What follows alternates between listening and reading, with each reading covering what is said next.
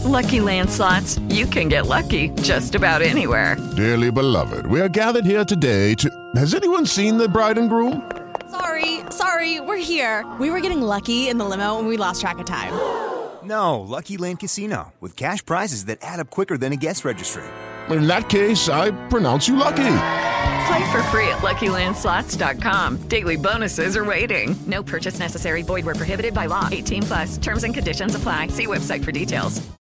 Step into the world of power, loyalty, and luck. I'm gonna make him an offer he can't refuse. With family, cannolis, and spins mean everything. Now, you wanna get mixed up in the family business. Introducing The Godfather at ChumbaCasino.com. Test your luck in the shadowy world of The Godfather slot. Someday, I will call upon you to do a service for me. Play The Godfather now at ChumbaCasino.com. Welcome to the family. No purchase necessary. VGW Group. Void where prohibited by law. 18+. Terms and conditions apply.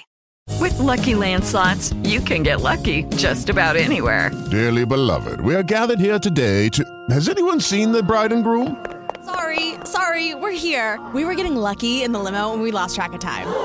No, Lucky Land Casino, with cash prizes that add up quicker than a guest registry. In that case, I pronounce you lucky. Play for free at LuckyLandSlots.com. Daily bonuses are waiting. No purchase necessary. Void where prohibited by law. 18+. Terms and conditions apply. See website for details.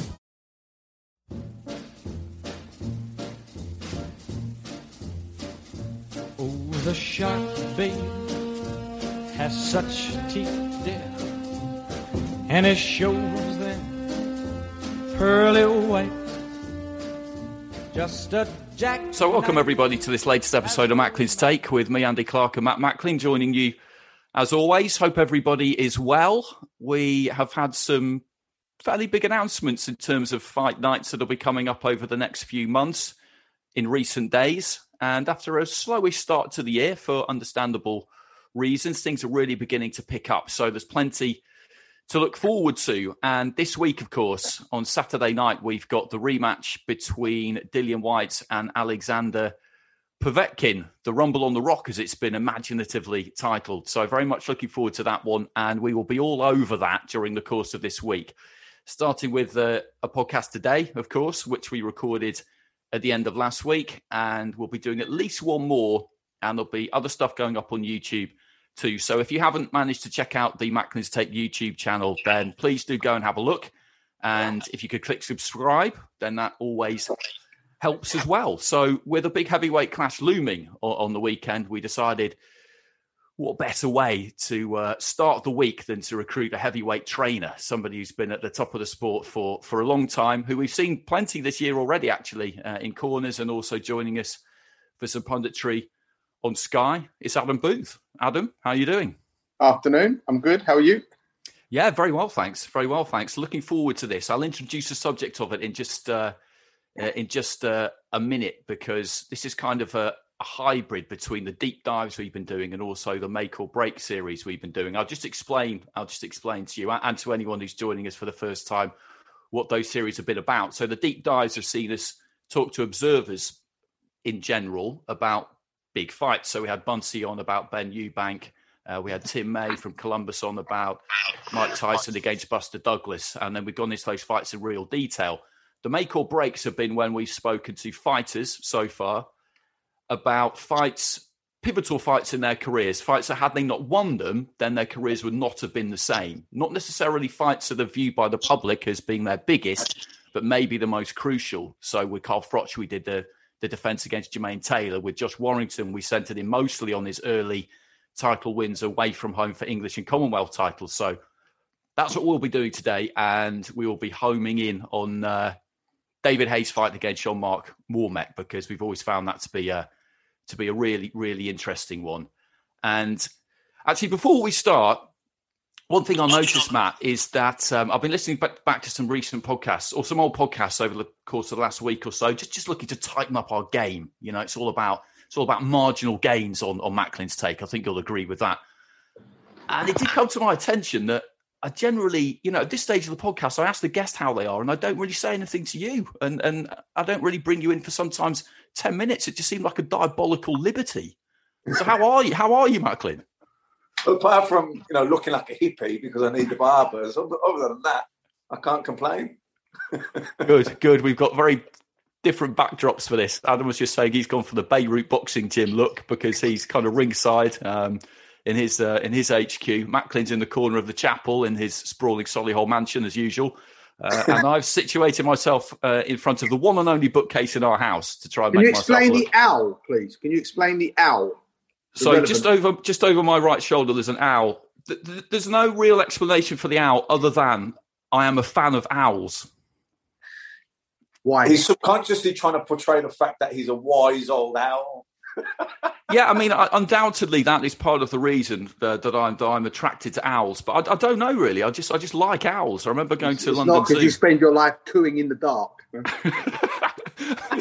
A psychologist could have an absolute field day with this. I just like owls. I think they're cool. And I think it's probably because they have this reputation for being intelligent. I've now got this image of an owl wearing a long leather coat like Shaft because you think they're cool. Well, I don't think that would be a bad look. I'll be honest. I don't think that would be a bad look at all. We've got slightly off the subject, so I will introduce a parliamentary procedure at this point and steer us back on course. So don't worry, Adam. He's constantly steering me back. I'm an absolute master at going off on a mad tangent.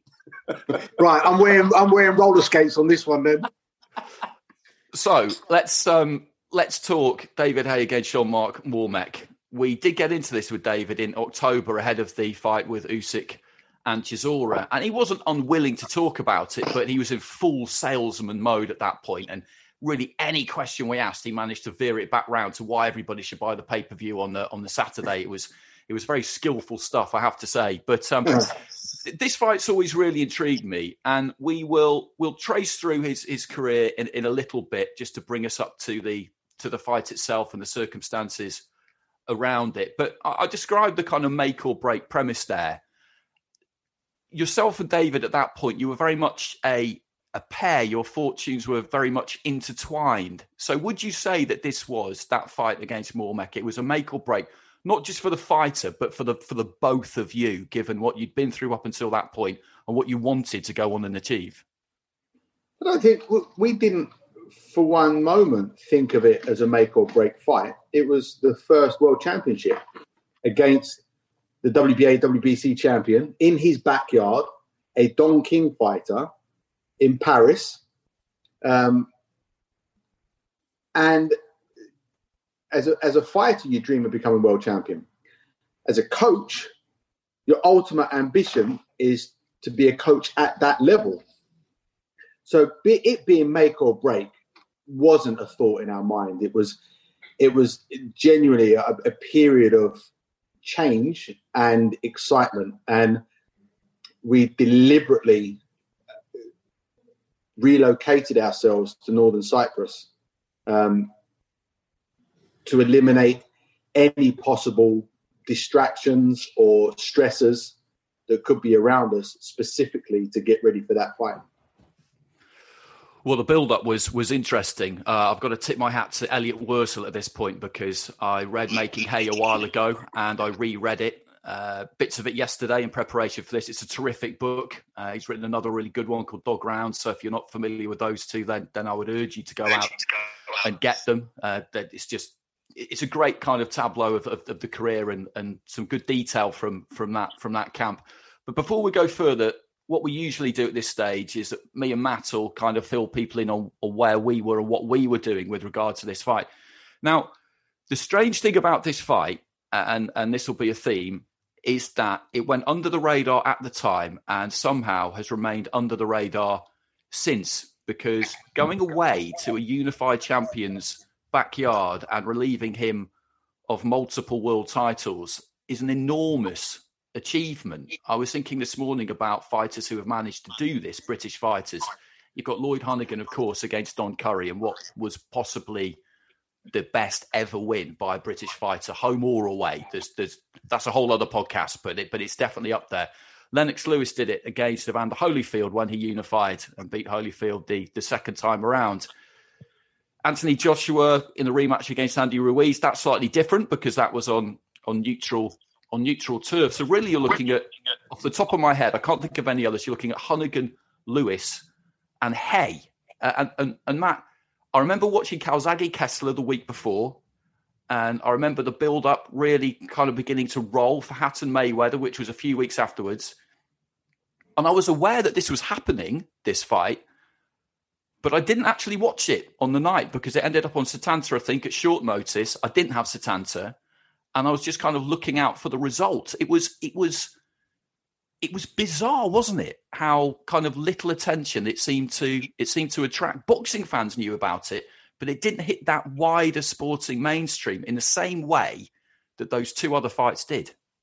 Yeah, I mean, for me, I go way back with David Hay from my first ever squad at Crystal Palace. I was 17 and David was, I think a light heavyweight back then. So, we go back a way back. So I always followed his career as a professional, and that, I believed in him and I believed he was going to go over there and win the fight. But I think you're right.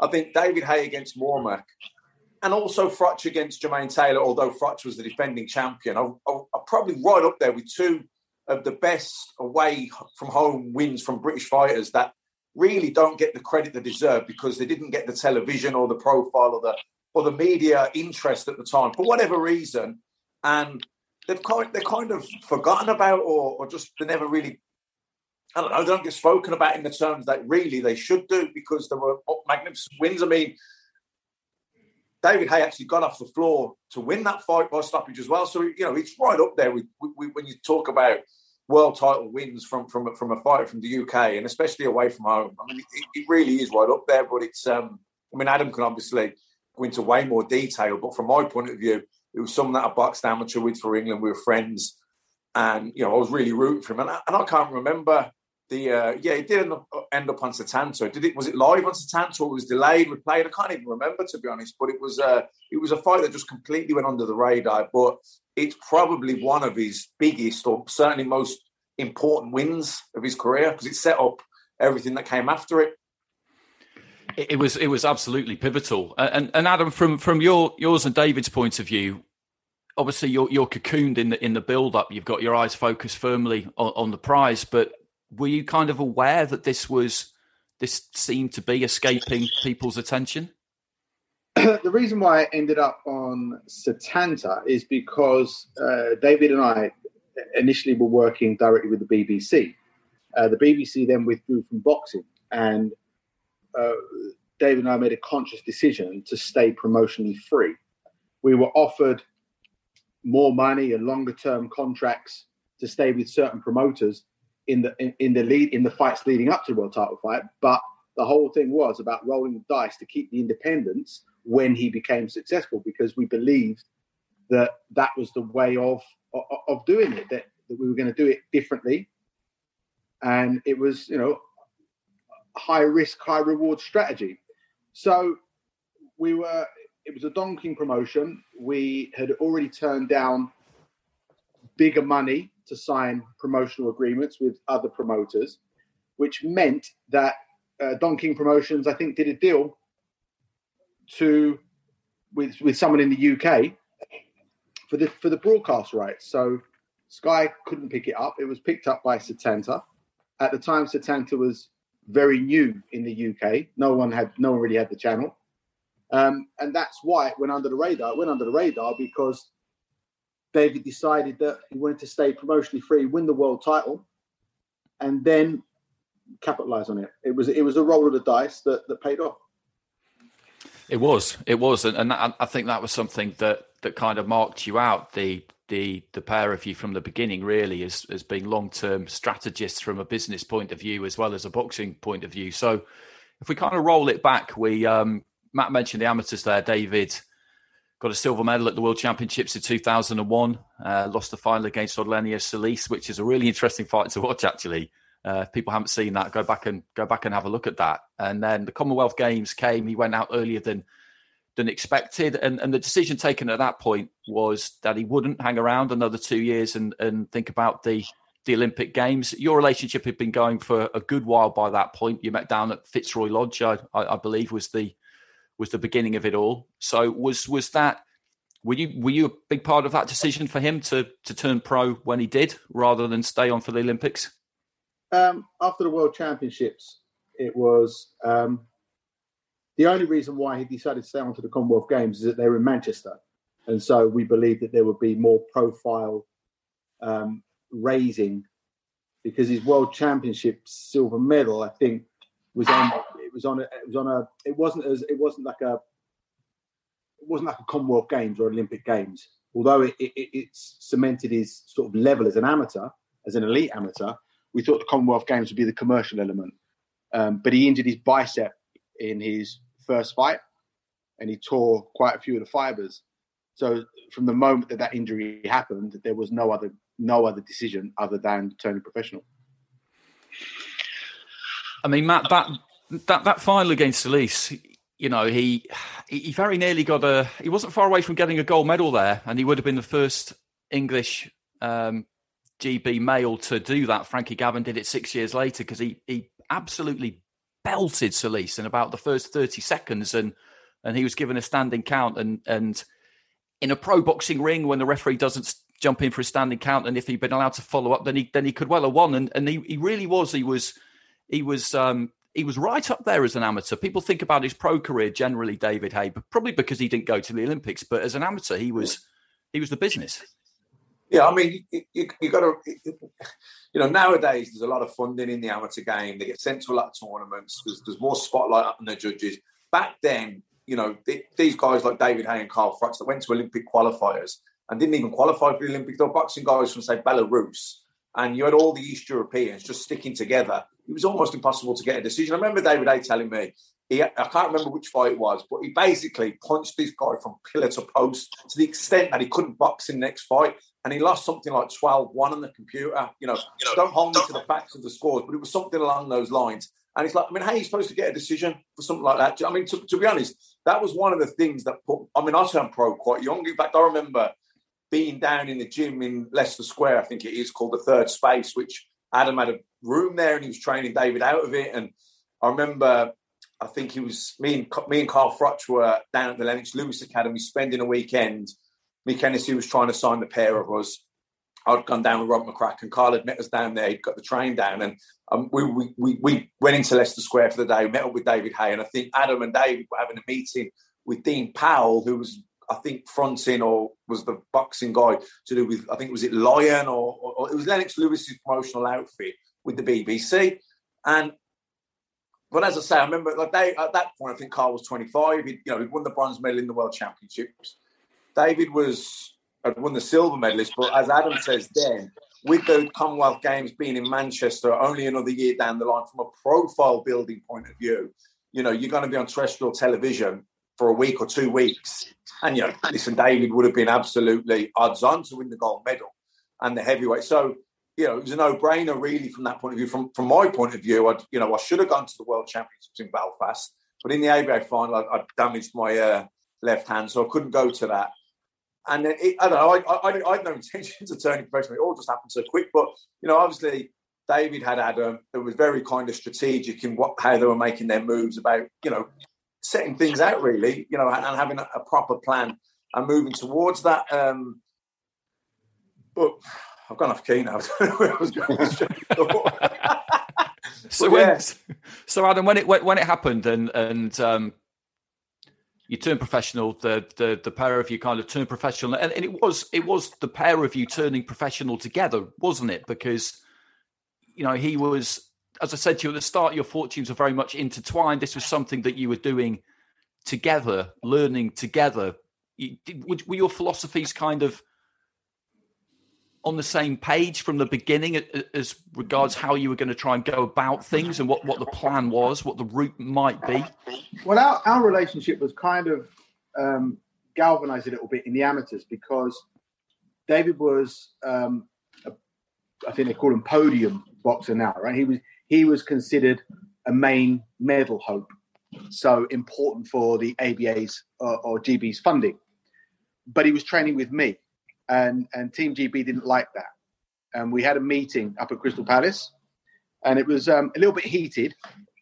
And David made the point that when I train here, I win one, I lose one. When I train with Adam, I win all the time. And it was the first time he'd spoken up. He was still a teenager at the time, and they didn't like that. But that's what we did. We trained together.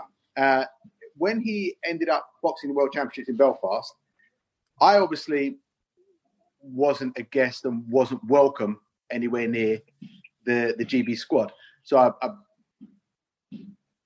flew out there myself, stayed in a B&B, bought my ticket to every event that David was boxing, and I actually bought a ticket to every night of boxing. When David would warm up, he actually ran out the changing room, came up into the the concourse where you have like the hot dog vendors and stuff like that. Just before you go into the hall to sit in your seat, there's always that little exit alcove. And we were doing the warm up. He'd run up to me in his kit, warm up on the pads there, then run back down into the changing room, and then appear in the hall and get into the ring. And by the time he boxed Solis, he'd boxed 4 times in 4 days.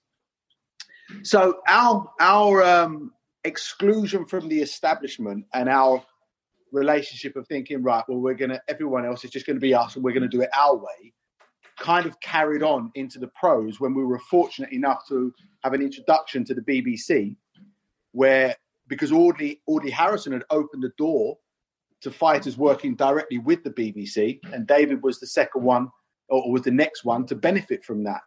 So we had a direct relationship with the BBC, and it was, we chose which promoter we worked with on a short-term basis, and that promoter would get the show on the BBC. And so, we had bargaining power turning professional because we had the broadcaster behind us. And so from the amateurs and from turning pro, it was always about us being separate to what was already established there.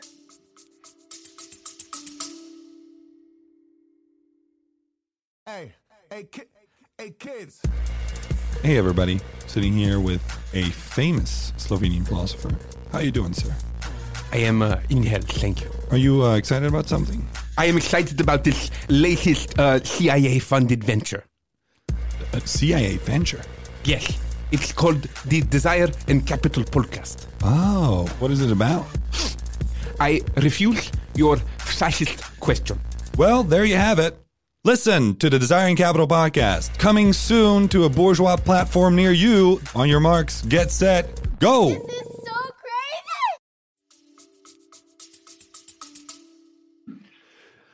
crazy! How was it for you in the early days as a coach, as an amateur coach, and then when the pair of you turned pro? Because at that point in time, it's more normal now for people to be able to come through as leading coaches, top coaches, and have that respect from the beginning because they've learned their trade, they've done their due diligence without having competed as elite level athletes. People accept that now a lot more readily. Back then, it wasn't quite as accepted, I don't think. People seem to always look at coaches across all sports and think they need to have competed at a certain level to really know what they're talking about, for people to take them seriously somehow. So was that, I mean... No, I disagree. It wasn't like that over here, because I remember back in those days, the coaches that you kind of heard about were Freddie King, who was with Barry Hearn. There was Dean Powell, who was with Frank Maloney.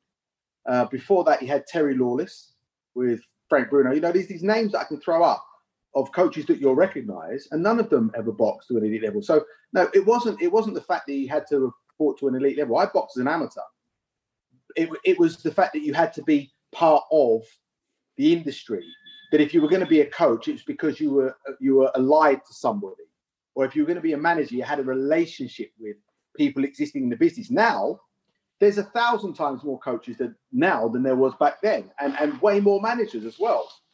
The promotional element these days is still almost as limited as it was back then. But in terms of coaches and managers, there's way more now than there was back then. It wasn't a case of, I wasn't an amateur coach. I boxed as an amateur, and then I actually was training two of my closest friends who we boxed together over the years, and that's Gary Logan and Chris Oko. And they were pros. So I was actually working with them when I first met David, and David was an amateur. So I had my pro license as a coach from before I met David. So I could never be an amateur coach with him. But when he turned pro, I became his coach and his manager at the same time. And what happened with David that time? Because I remember he was obviously boxed for Fitzroy Lodge for a long time. Then he kind of boxed out of Broad Street Gym, but I'm guessing that was you training him, but he just had to box out of that club because there'd been a fallout with Mick Carney. Is that what am I on the right lines? Yeah. Well, it was actually I was good friends with Mick Carney, and where I'd broken my leg and I couldn't box anymore, and I went through a period of depression. I'd go down the lodge and I'd be taking guys on the pads, and I said to Mick one day, "Can you just give me 2 or 3 fighters that I can just work with alone?" And there was David Hay, Manus Barber, who's a lifelong friend, and a middleweight kid called Rob, who cut a nerve in his finger and never actually boxed. So I ended up just training David and Manus. And that went on for a little while, and David had a few bouts and was learning, certain mistakes that he was making along the way. And then all of a sudden it was, well, you can't do that anymore because you're not a lodge coach. So that was it. I left and I said to David, that's how it is. And then a couple of weeks later, David called me and said that he wanted to come and train with me and that he was prepared to leave the Fitzroy Lodge. So he resolved that. And then Broad Street was the amateur club that he was associated with. But by that point, he was beyond domestic level and he was only fighting internationally anyway. So early days on the pro journey, you go 10-0, 10 knockouts. I can't brush over that period though without asking you, how did it happen that you ended up having a fight at the Playboy Mansion? So as part of the short-term deals we were doing with the promoters in the UK, we did one with Lennox Lewis's company. It was headed by a guy called Adrian Ogan, and Dean Powell was working for him, Lion Promotions. So we did it. We signed a contract with them. It was a short-term contract, and one of the things was, I guess it must have been through a contact of Lennox or whatever, but Hugh Hefner once a year would have a show on ESPN from his back garden.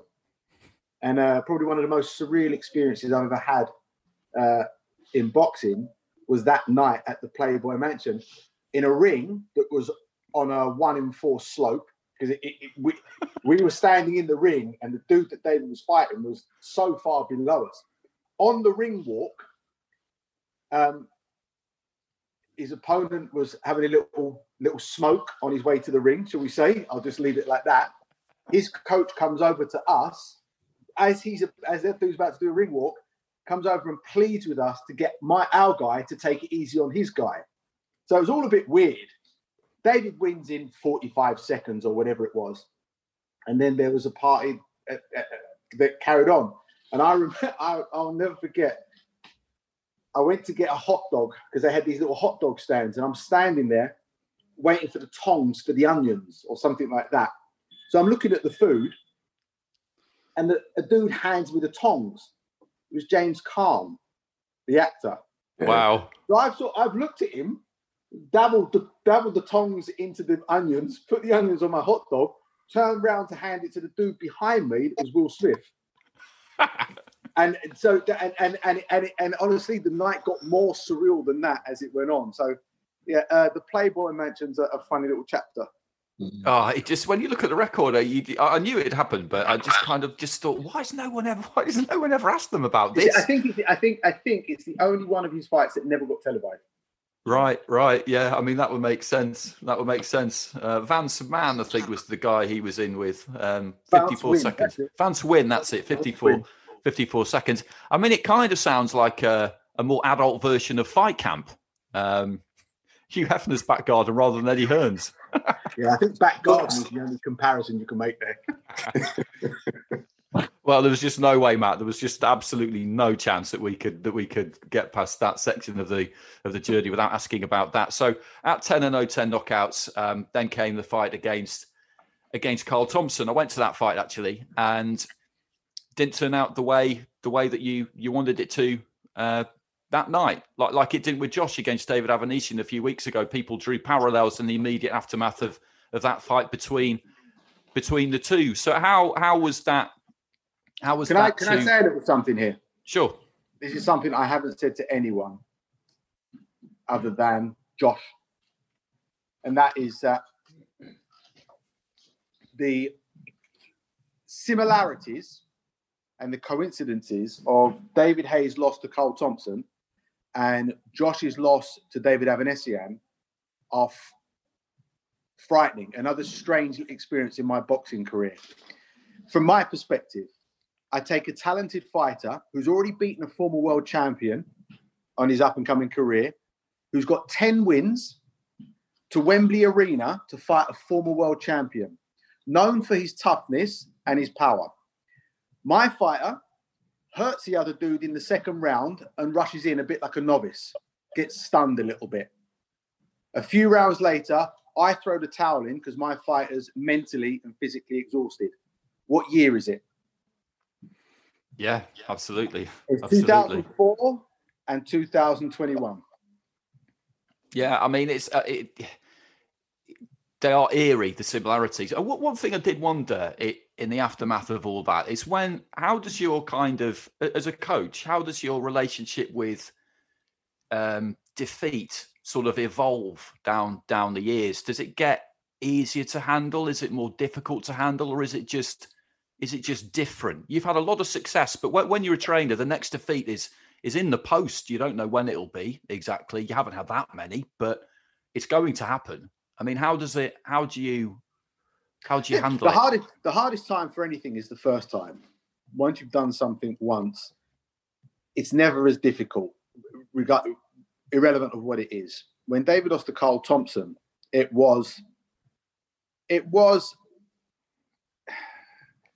was done with boxing, and so was he.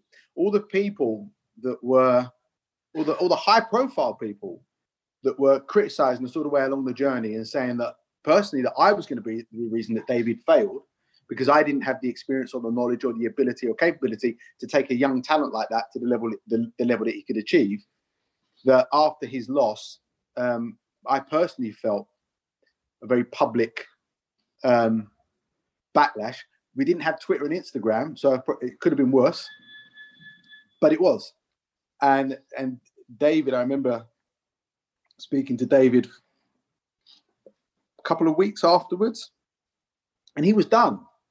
He didn't want to fight anymore. I think we had 2 fights left on the BBC, and he was going to do those fights, but he totally lost the taste for it. His discipline in preparing for fights and living the life of a real pro fighter wasn't there anyway prior to the Carl Thompson fight.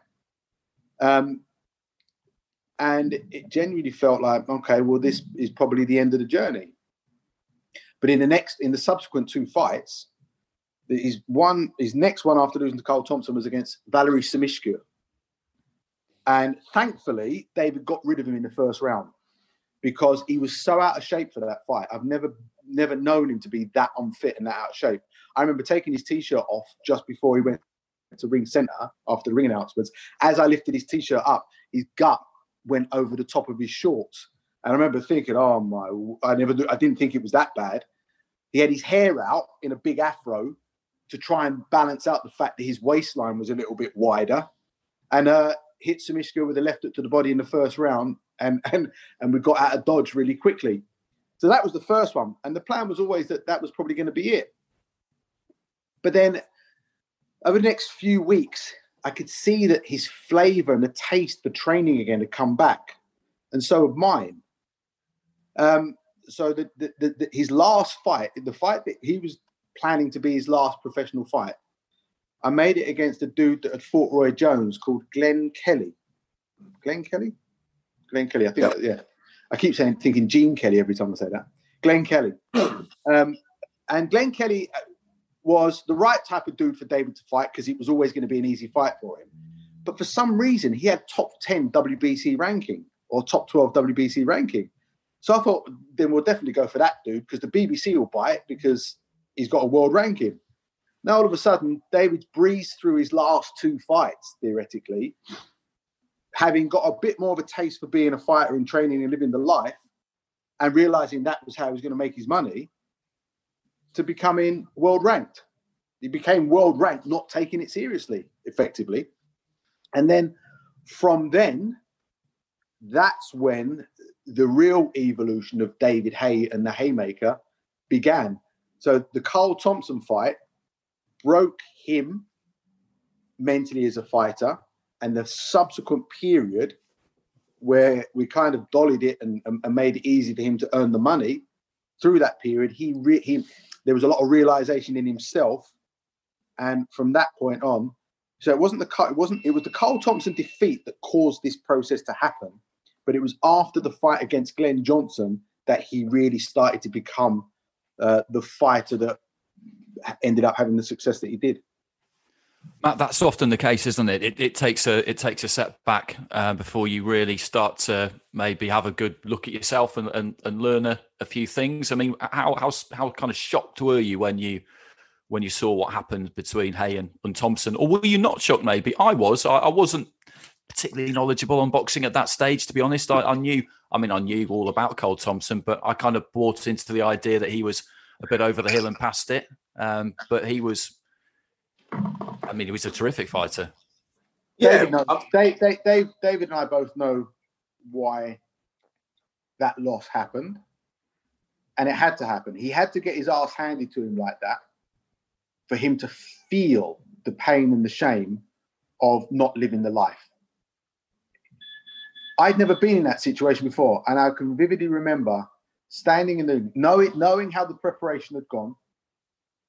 And this is, you live and die as a coach. You should always live and die with your fighters. Never pass the buck.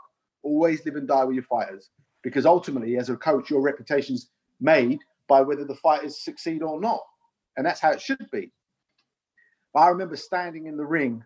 We'd done the ring entrance. There was some page 3 model that had got into the changing room and holding the flag and was doing the ring walk, and David was chatting to her on the ring walk. I remember thinking, this is all wrong. And I'm standing in the ring and Thompson gets in. And I'll never forget the feeling I had consume me at that moment in time.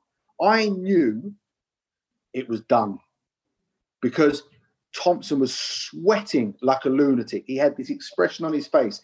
He was prepared to die in that ring to get that win over David. And knowing his toughness and his ability to absorb ridiculous amounts of punishment and how strong he was, I remember being consumed with this feeling at that point, thinking, oh no, this is done. And then I had to fight that feeling because I still had the fight strategy and plan to get focused in. And David has said, and always has done, that was the best experience and lesson and sliding doors moment, whatever you want to call it. Because he and I always used to say, those that don't listen must feel. And no truer than that part of David Hay's career where it didn't matter how many different ways we spoke about things, the only way he was going to learn the lessons that he needed to learn was to feel it. My word, he felt it that night. Yeah, I mean, yeah, everything you said there, I remember watching it, and I don't get me wrong, I knew Thompson's a tough old pro, but I did think at that stage that David would just get him out of there. But what Adam's saying about learning the lesson, you always pull things back to how would I feel, and I look back, the Jamie Moore fight, the fact that I went off like a lunatic and got overhyped and was, put so much in early doors and eventually, punched myself out. And obviously Jamie fought a smart fight. But if you look back at my fights going into that was always going to happen. The writing was, I needed to learn that lesson. And it was all right talking about it with Billy Graham about don't wasting energy and input and output and all the rest of it. But until I felt that pain of that loss, how I felt afterwards, I never really took it on board because the fight, I've said this to you before, Andy, the fights prior to that, when I fought Scott Dixon, I almost punched myself out, only I got him out of there. But let me tell you, if he could have stayed in there another round, I was done.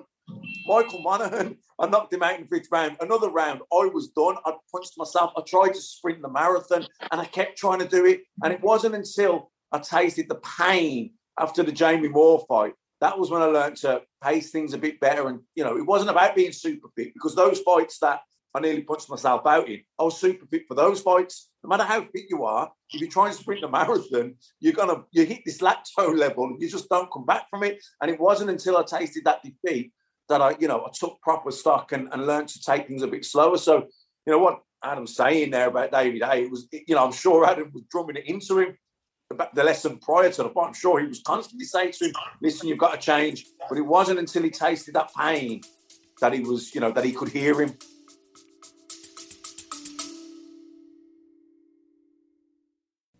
Hey everybody, this is MotoG Pete from the Nokomoto Motorcycle Podcast. Join us every week while we rate, review, ride, philosophize, and generally obsess over every single motorcycle make, model, and style that could possibly exist, plus news and racing. That's the Nokomoto Motorcycle Podcast from Moto One Podcast Network Studios.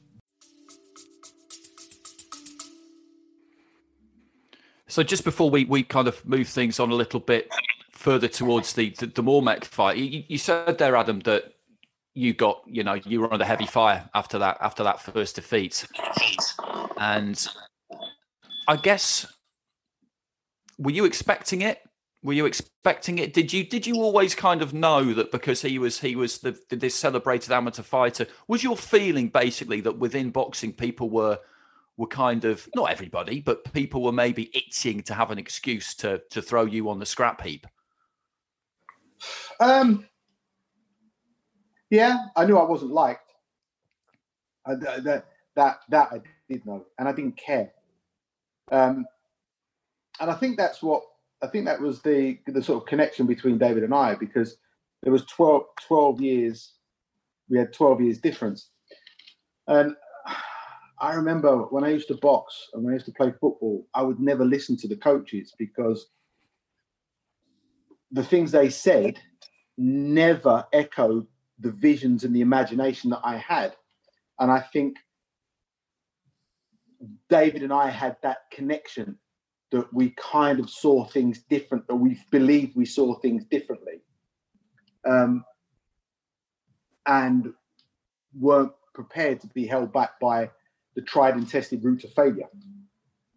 I've always believed for a long time that this country's had fighters that could have been up there and world champions way before we started having numerous world champions. But the way that fighters trained, the way they moved, the rhythm they had, the skill sets that were encouraged, never matched the greats that I always used to watch on video and TV. So that's where David and my relationship, I think, was galvanized. And because of that attitude, we weren't liked. And because we weren't liked, we always knew that people would celebrate our downfall. And that's us as a pair and also individually. It's the way of the world. It's what happens. And you have to develop a thick skin, don't you, as quickly as you possibly can. And what I realized, and the one thing I say to every fighter in my gym now is I ask them, how would you feel if you're sitting at home, you just had your tea, you've done your training, you're watching TV, and some random dude comes into your house and starts saying that you're crap at this, you're ugly, you can't do that, and you're gonna look. You wouldn't take them seriously. But yet, those people can come into our bedrooms or living rooms, numerous of them every day, through social media. And it's the biggest lesson, I think, is to ignore the opinions of anyone that don't matter to you. Yeah, Adam, talking there, I mean, I don't want to drift off, and they'll pull me back if you do, but talking there, you said about you said it was almost uncanny, the similarities between Josh Kelly's fight with Avanesian and also David Hay with Carl Thompson. Yeah, the statistics. And I think, it's fair to say probably in some ways that loss was probably the making of David Hay. Yep. Where do you feel now with Josh? What do you think he needed to learn that he learned from the fight and moving forward? The reasons. So statistically, there's a bizarre irony for me personally, but the reasons behind each loss are completely different.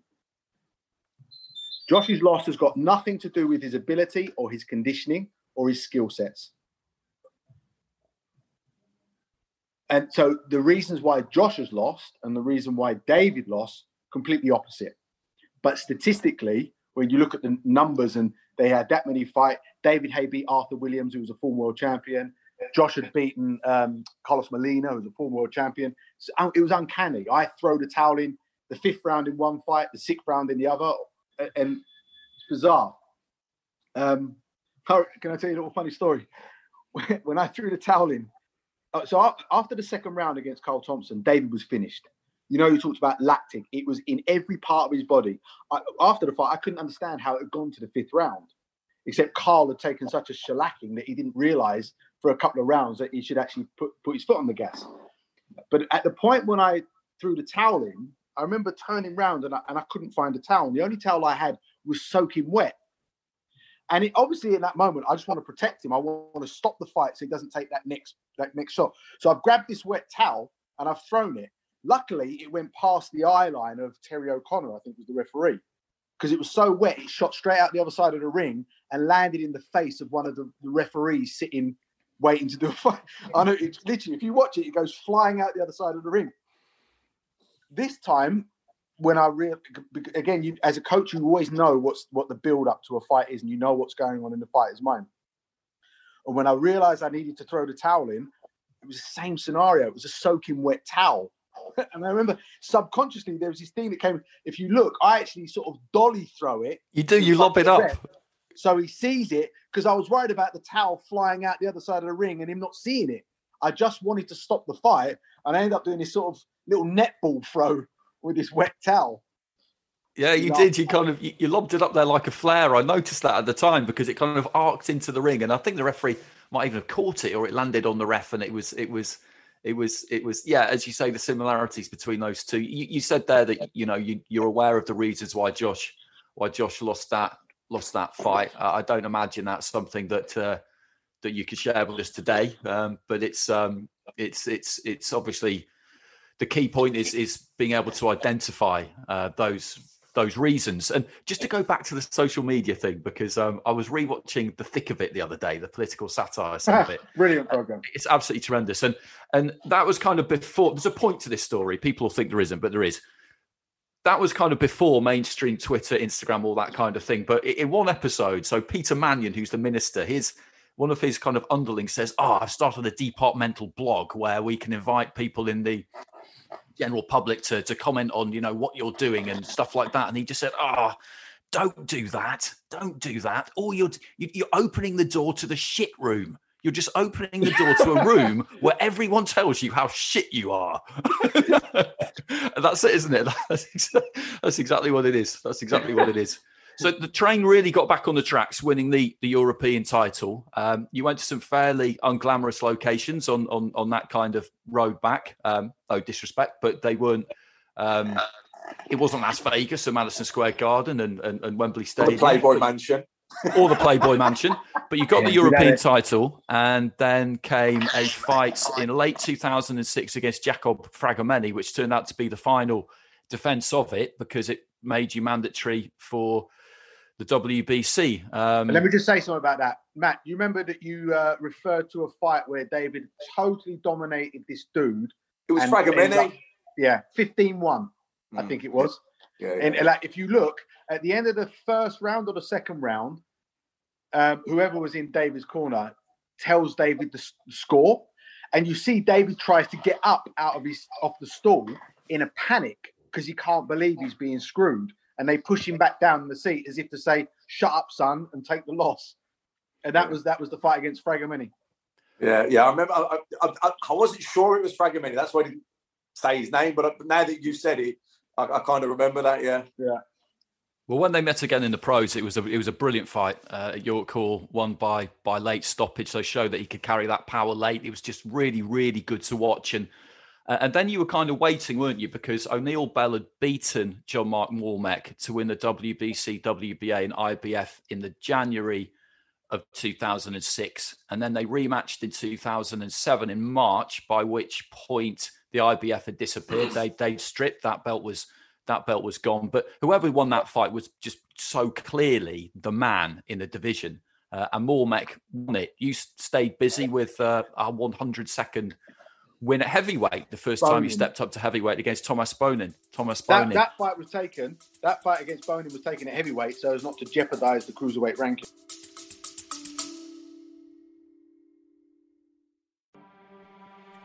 Yo, I'm DK, co-host of the One Star Recruits podcast. My best friend Rip and I host 5-star athletes, celebs, business leaders, comedians, and coaches from around the world.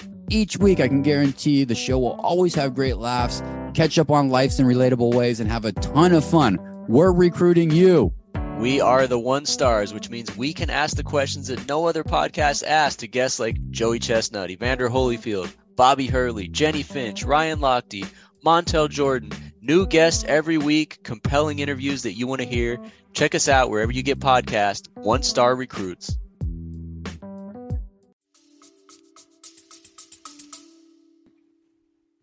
Clever. I see. If anything so had happened, busy. cut eye, broken hand, if anything had happened in that interim fight, if that fight had been under the cruiserweight limit, he would have been stripped of his mandatory position. So that's why it was a heavyweight fight. I always wondered about that because it kind of sticks out on the record as I just wondered whether you were maybe kind of like testing the water, but I guess it was always the plan to make that step up. And so the fight was originally set for late September against Mormek. It was always going to be away in Paris, and he had the WBC and the WBA. It ended up being in early November.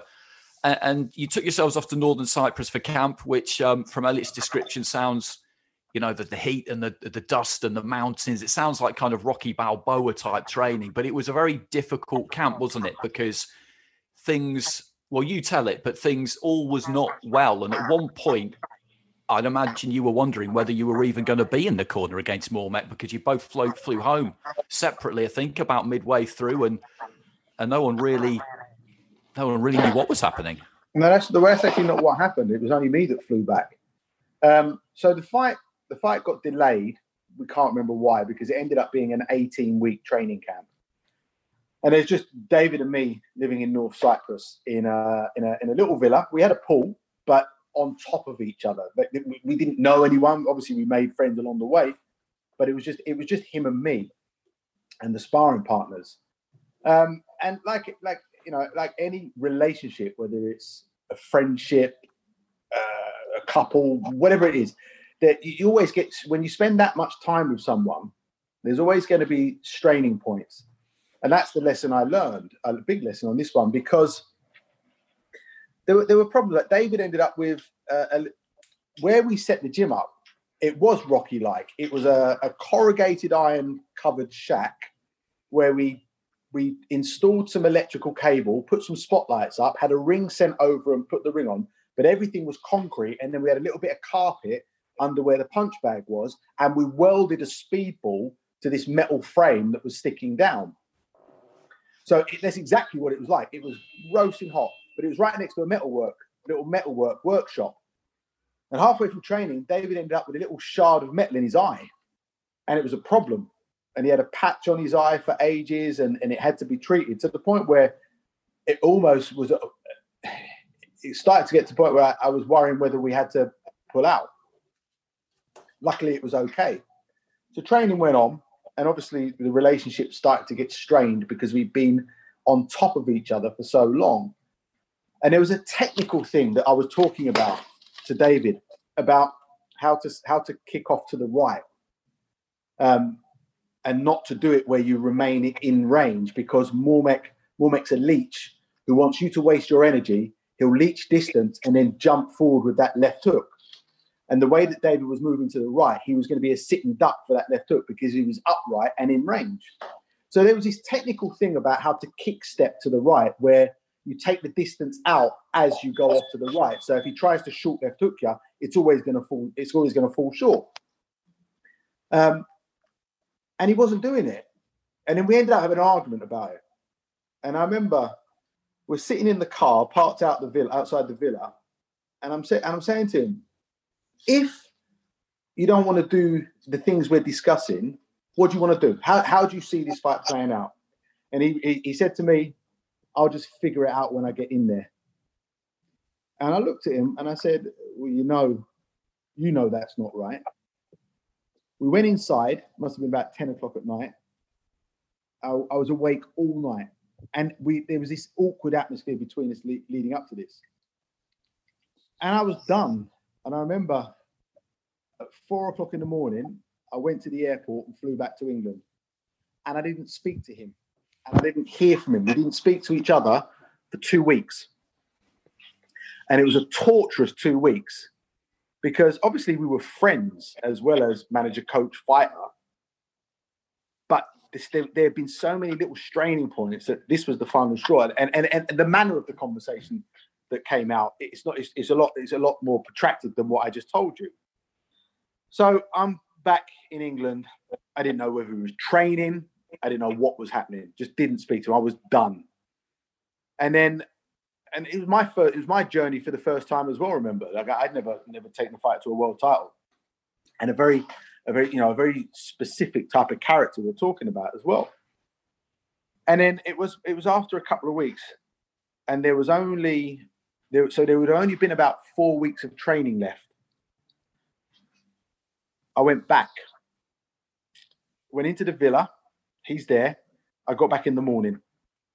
Not a word passed between us. I've gone in my bedroom, unpacked. All day, we're in the villa or by the pool, not saying a word to each other.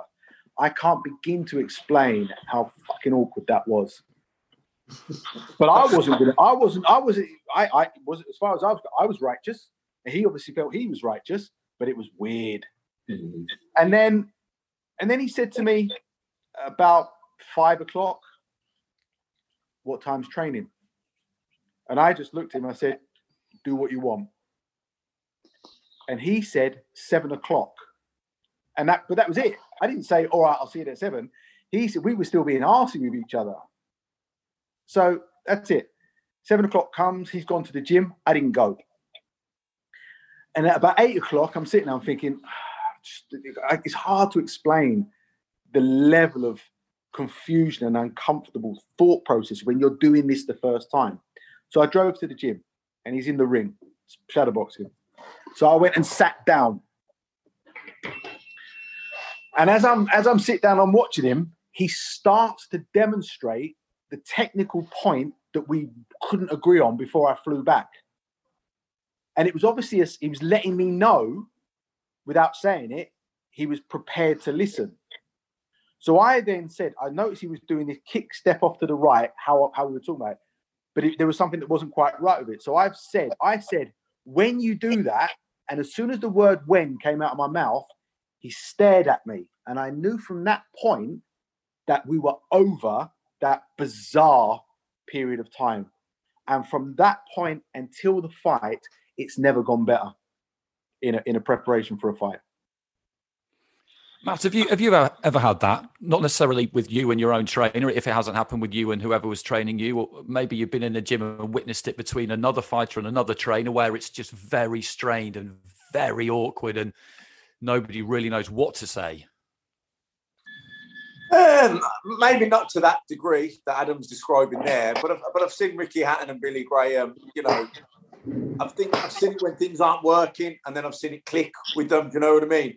They had a very close relationship. We had Ricky from an amateur, 16, 17 years old, so they were very much in sync. As was Adam with David. So that's probably the closest I've seen to what Adam was describing there. But I was thinking about it as he was describing. I was thinking, can you imagine the awkwardness of the silence? Oh God, it'd just be painful. Oh God, so painful. It chimes in with something though that I've been listening to quite a lot of stuff about and reading about recently. I've been listening to a lot of podcasts about coaching, a few with a guy called Michael Lewis. Just starting to read this book called The Inner Game of Tennis with a guy called Timothy Galway. And basically what it kind of talks about is that as far as possible, there's a school of thought that as far as possible, coaches should allow athletes to try and figure things out for themselves, particularly at kind of elite level where really they know what to do or they're capable of doing things, but you can't kind of browbeat them into doing what you think or know they should do, because that won't work. You'll just get a clash. Is that kind of what happened? Were you convinced that your strategy was right? You just had to wait for him to get on board with it, but you knew you couldn't. If you tried to ram it down his throat, that wasn't going to work either. Well, you actually, I think what you've just said covers 2 points. Let's go back to the first one. You are absolutely right. Coaching, let's talk about boxing. Coaching isn't about nice little pad work routines. That's just an exercise drill that keeps the fighter entertained and stimulated through a long, boring career of being a professional athlete. That's what pad work is. But it seems to be the only thing that people are interested in seeing these days. Coaching is about whatever you believe, whatever knowledge you want to impart, you need to get it across using as few words as possible. And in this sport, and in elite sport, the best make decisions subconsciously in fractions of seconds. Fractions of seconds. Now, if you give a verbal command that they hear and have to process, if you're telling them specifically what to do in the heat of the battle, it's gonna take too long for them to process and execute. For example, I always pay attention to things that I hear other coaches say. And if I hear other coaches prescribing which punches to throw, I always think you got a problem. Because if you're saying double jab right hand or jab to the head, jab to the body, while the battle is going on, firstly, not only can the other fighter hear what you're telling him to do, but secondly, you're interrupting his subconscious. Coaches and athletes always talk about being in the moment. That incredible feeling when you're just doing, you're not thinking, and it's all happening subconsciously and instinctively. Instinctively, because you've drilled it and seen it so many times that when a moment presents itself to you, your mind subconsciously knows how to react and you subconsciously make those decisions. It's not, oh, he's throwing his jab like this, so I need to dip down. Too late. You've just been hit 4 times.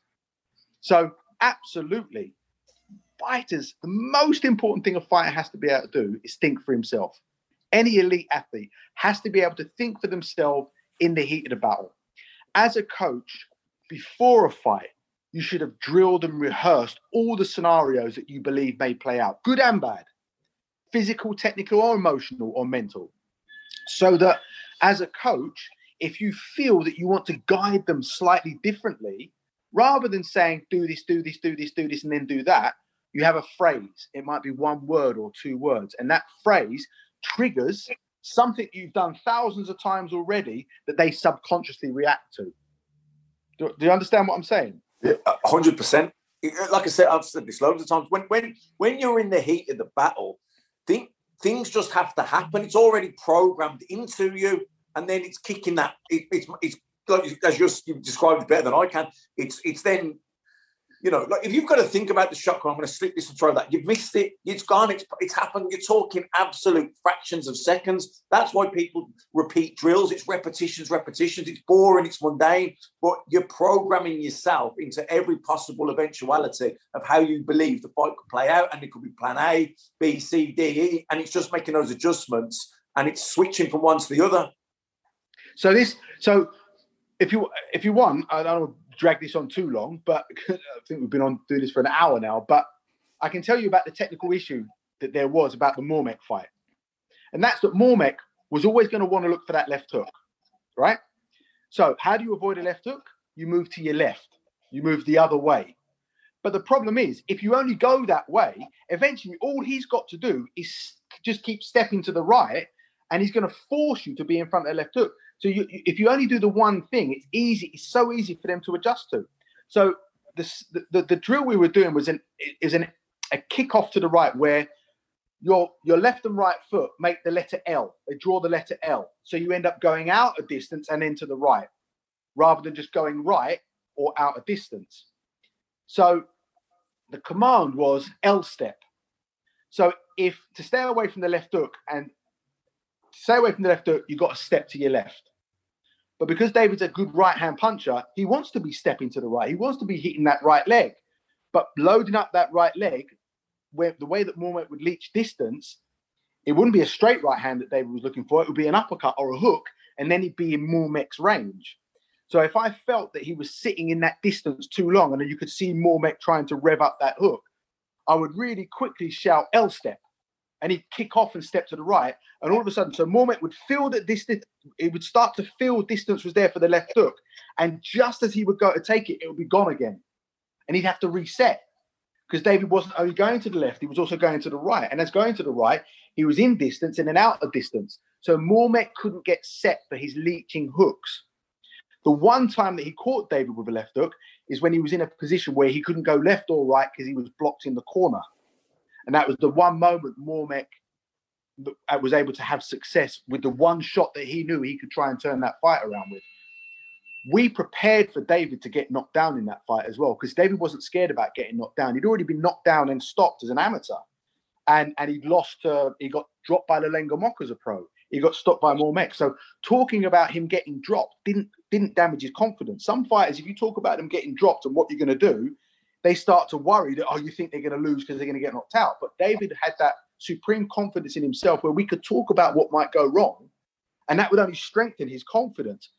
And we saw Costa Zhu doing a drill where he would do these roly-polies across the ring to make himself really dizzy, intense forward rolls, backwards and forwards. And then he'd have to stand up and physically perform an action. And we did that in preparation for the Mormek fight, where David would do roly-polies. As soon as he'd stand up, I'd let a volley of shots go that he'd have to defend. He'd defend really quickly, slide inside, pick me up, walk me across the ring, set me down, take one step back, and then be back on his game again. So mentally and physically and sort of neurologically, we tried to drill the fact that you might end up getting dizzied up in this one, but this is how you're going to come out of it, because we're going to drill it. And if you look at the moment when he gets dropped by Mormek by the left hook, obviously it's our first world title fight. He gets dropped. I see his legs do this funny thing. My heart starts to sink, but my head's still in it. And I go to say something to him, but as I do, he was so comfortable. He just looked at me and said, "I'm okay." Got up, got control of the round, shut it down, comes out of the start the next round and reestablishes his control. And it's one fight. It's the one fight I've probably learned the most as a coach in all aspects of how to deal with the emotional stresses of a difficult character and the intensity of training and falling out and leaving and injury and being the away fighter. And the atmosphere in the hall that night was dark as well. It was not a nice atmosphere. Prior to that, I'd already refused to take David to the venue because I got there early with the fellas we were with just to check out the change room, and they'd stuck us in no more than a cupboard. It was a cupboard. So I said, he's not coming unless you give us a proper change room. And all hell broke loose. And remember, we're dealing with Don King's organisation. So I'm on my nerves end here because I'd never confronted an organisation like that with something like this before. But I'm saying he ain't coming. So somebody referred to a lawsuit that would happen if their TV rights got reduced, if David was there late and wasn't able to. Those words I remember playing out, but by that point I was in it. And I'm saying, he's not coming until you give me a proper change room. And we're talking about a period of an hour. So now we're like an hour and a half before bandaging up. What happened?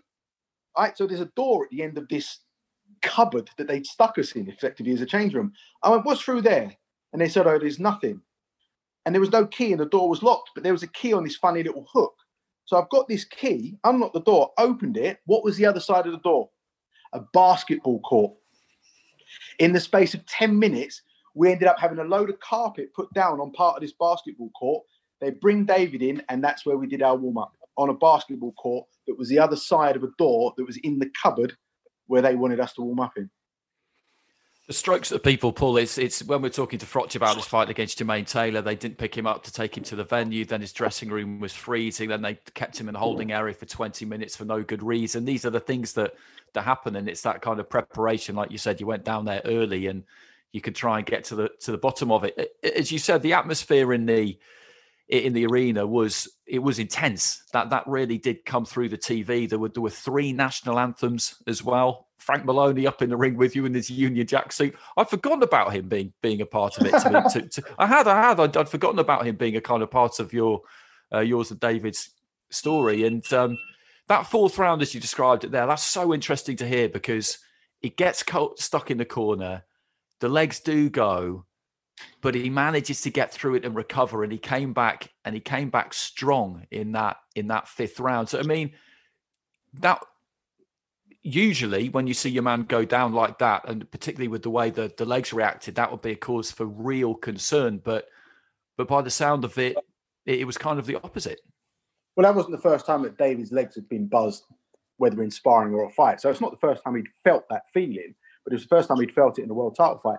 But there were a few real clear little things that we did in that fight. One thing I was convinced of is that Mormac had quit in him. I was absolutely convinced of it, because that style that he had wasn't a risk-taking style. It was behind that tight guard and let you use up your energy so that your mistakes give him his opportunity.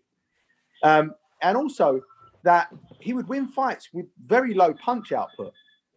Now, obviously, in the back of David's and my mind is, well, how's he going to be over 12 rounds in a world title fight? So we came up with this plan to keep control of the first half of the fight using as fewer punches as possible. And I had someone in the corner with a punch counter. And I think in between rounds, I think at one point you can hear him ask me, how many have I used? So we drilled a certain amount of punches every round, hard, sharp, technically perfect punches, which require balance, energy, focus, and stuff like that. All the other energies that go beyond just throwing a shot out. So that he knew that if he'd only used 35 in the round, and he knew that he drilled 90 for the round, that he was in credit.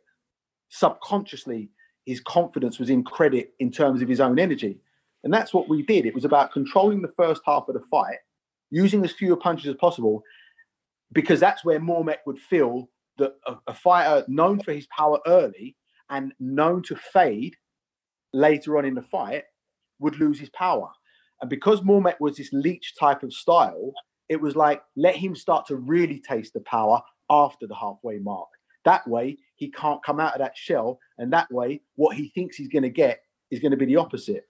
And it was just a beautiful, sweet moment. The fact that he stops him in the 7th round, the round where we specifically set out to go and pick it up and start loading up on him. And you talked earlier about hooks and uppercuts being the shots that would do the damage, and that was exemplified by the finish. It was a brutal finish when it came, and the uppercut he hit him with, it wasn't long into the 7th round. I give Mormac a lot of credit for staying up from that uppercut, because it was an absolute monster of a shot. And then this big, wide, swinging right hook comes homing in, and he just drops his left glove, Mormac, at exactly the right time, and it collected him on the ear, just round the back of the ear, and the fight was over. Just describe that kind of moment when you see those land. He goes down, he gets up, but you can see that the lights are just about on, but there's definitely nobody home, and you've done it. Well, at the moment when he's down, you're not thinking that. Especially, like I said, it was David's first world title fight, and it was mine as a coach. And it's surreal because you're just preparing for the fight that you kind of forget that it's a world title fight a lot of the time, because you're just doing your thing. David has always had one of the most frightening heavy-handed uppercuts. The shot you talked about, Odlani Afonso-Solis, where David nearly knocks him out in the first round, that was a right uppercut.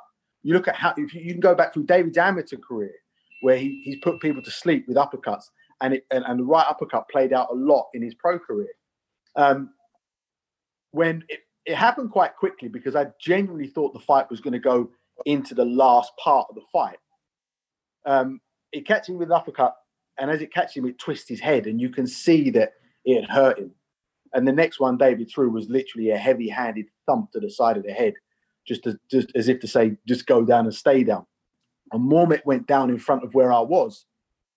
And I remember just staring at him. I was like checking David wasn't overexcited as he walked to the neutral corner. I remember staring at Mormac. And in my head, it was just stay down, stay down, just stay down, just stay down. And he got up. And as he gets up, you see him start to get up, you think, all right, the fight's carrying on. I then looked towards David to see what his energy was and whether he had this reckless head on him. And as I looked at David, and I quickly looked back, and the referee had waved his arms, and then it just becomes very surreal. Yeah, I mean, as I said, the conclusion when it came was fairly swift. But Matt, that's what David Haye could do. That's what David Haye could always do. Will probably always be able to do until he's like 85 years old. Is hurt people with that right hand. I mean, it was a massive win, and as we said at the start, it's one that doesn't get probably the credit and the place in the pantheon that it deserves. Yeah, massive win, huge. But it's interesting hearing Adam talk there about, limiting him to certain, because David was known for being a massive banger early. But the only difference between being a puncher early and carrying your power into the later rounds is that you hit that plateau level, and now you don't have the explosiveness because you've shut your bolt, so to speak. You know what I mean?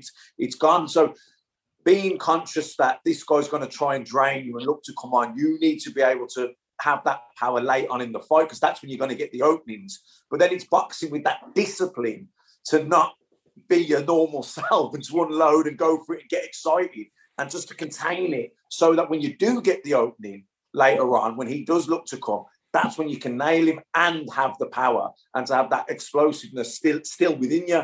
So, I mean, that was interesting hearing, but that's what happened basically. So when you plan tactically a fight and it plays out and you get it right, whether it's a world title or a 6-rounder, there aren't many things sweeter, is there? It makes you a bit of a smart ass know-it-all in your own mind's eye until karma comes and slaps you back across the face again. But I mean, on that kind of note, did you?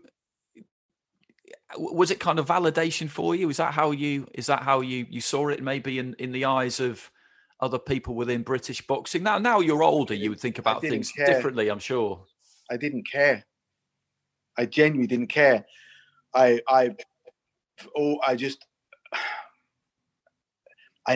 always tried to avoid absorbing compliments and praise, because they make me uncomfortable, because I'm naturally quite a shy person.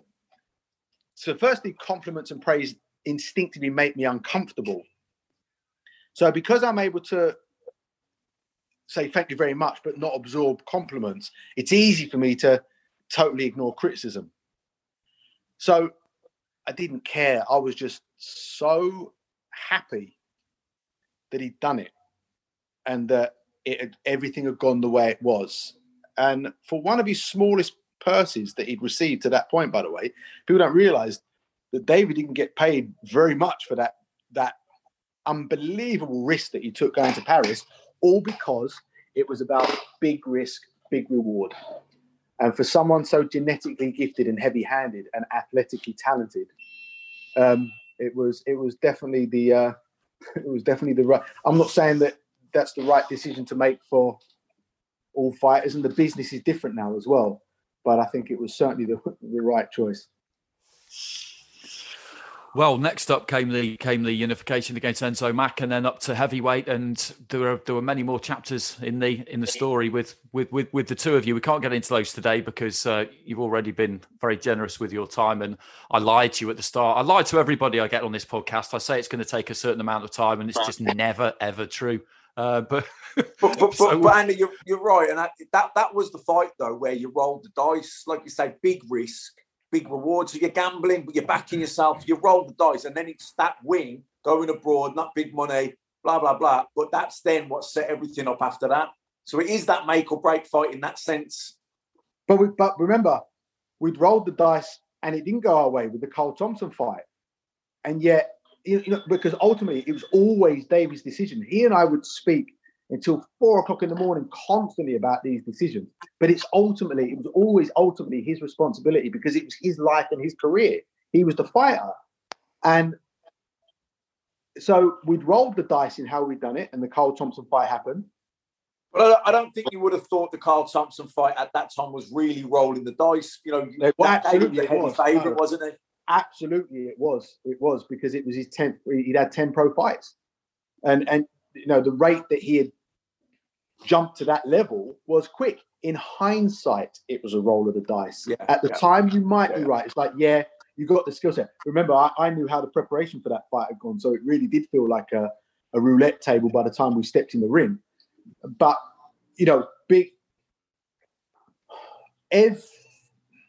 Every fight, as a manager, as a fighter, as a coach, we're in professional boxing, which means you get paid. If you get paid, you got to know what you're getting paid. And is the risk you're taking worth the reward you're going to get? That reward doesn't have to be short-term reward. Don't take the short change or the bigger purse now, when you can take a much bigger purse later on down the line. And there's a much bigger story to be said about the whole Satanta, Klitschko era as well, and how that just ended up working in David's favour.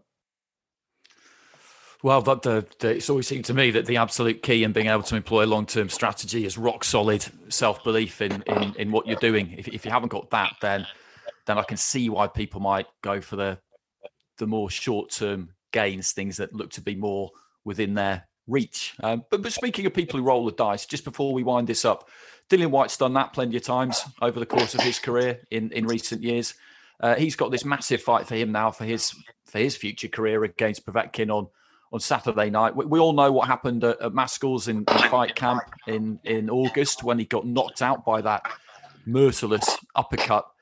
How do you see this one going on Saturday? It's at that level, everything's a must-win, of course, but a little bit like Anthony Joshua's rematch with Ruiz, maybe. It really doesn't matter how this looks in any way, shape, or form for Dillian Whyte. He's just got to win.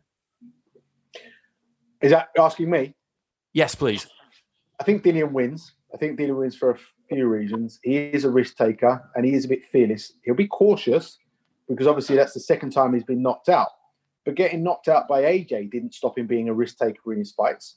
So I don't see being stopped by Povetkin changing his character, because I know Dillian since he was a kickboxer.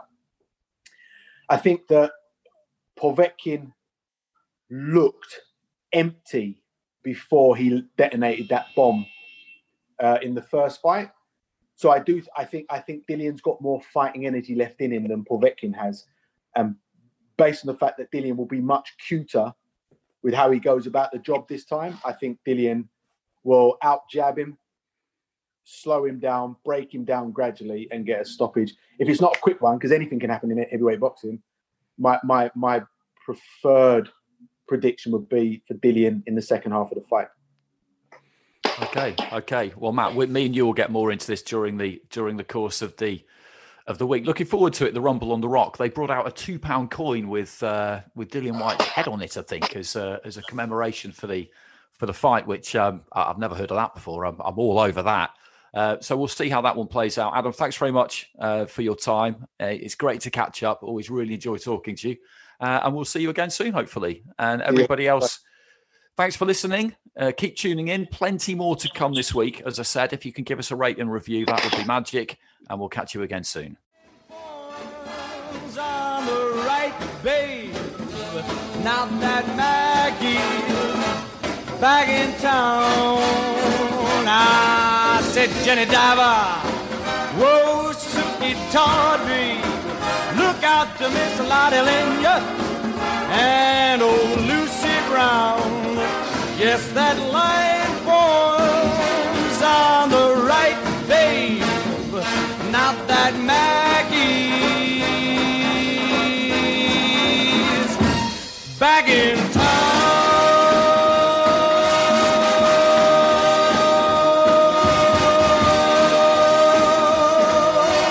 Look out, old Maggie is back.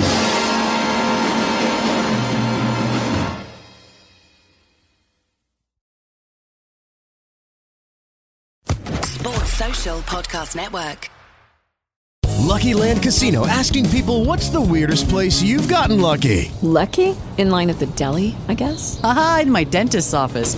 More than once, actually. Do I have to say? Yes, you do. In the car before my kids' PTA meeting. Really? Yes. Excuse me, what's the weirdest place you've gotten lucky? I never win and tell. Well, there you have it. You can get lucky anywhere, playing at LuckyLandSlots.com. Play for free right now. Are you feeling lucky? No purchase necessary. Void where prohibited by law. 18+. Terms and conditions apply. See website for details.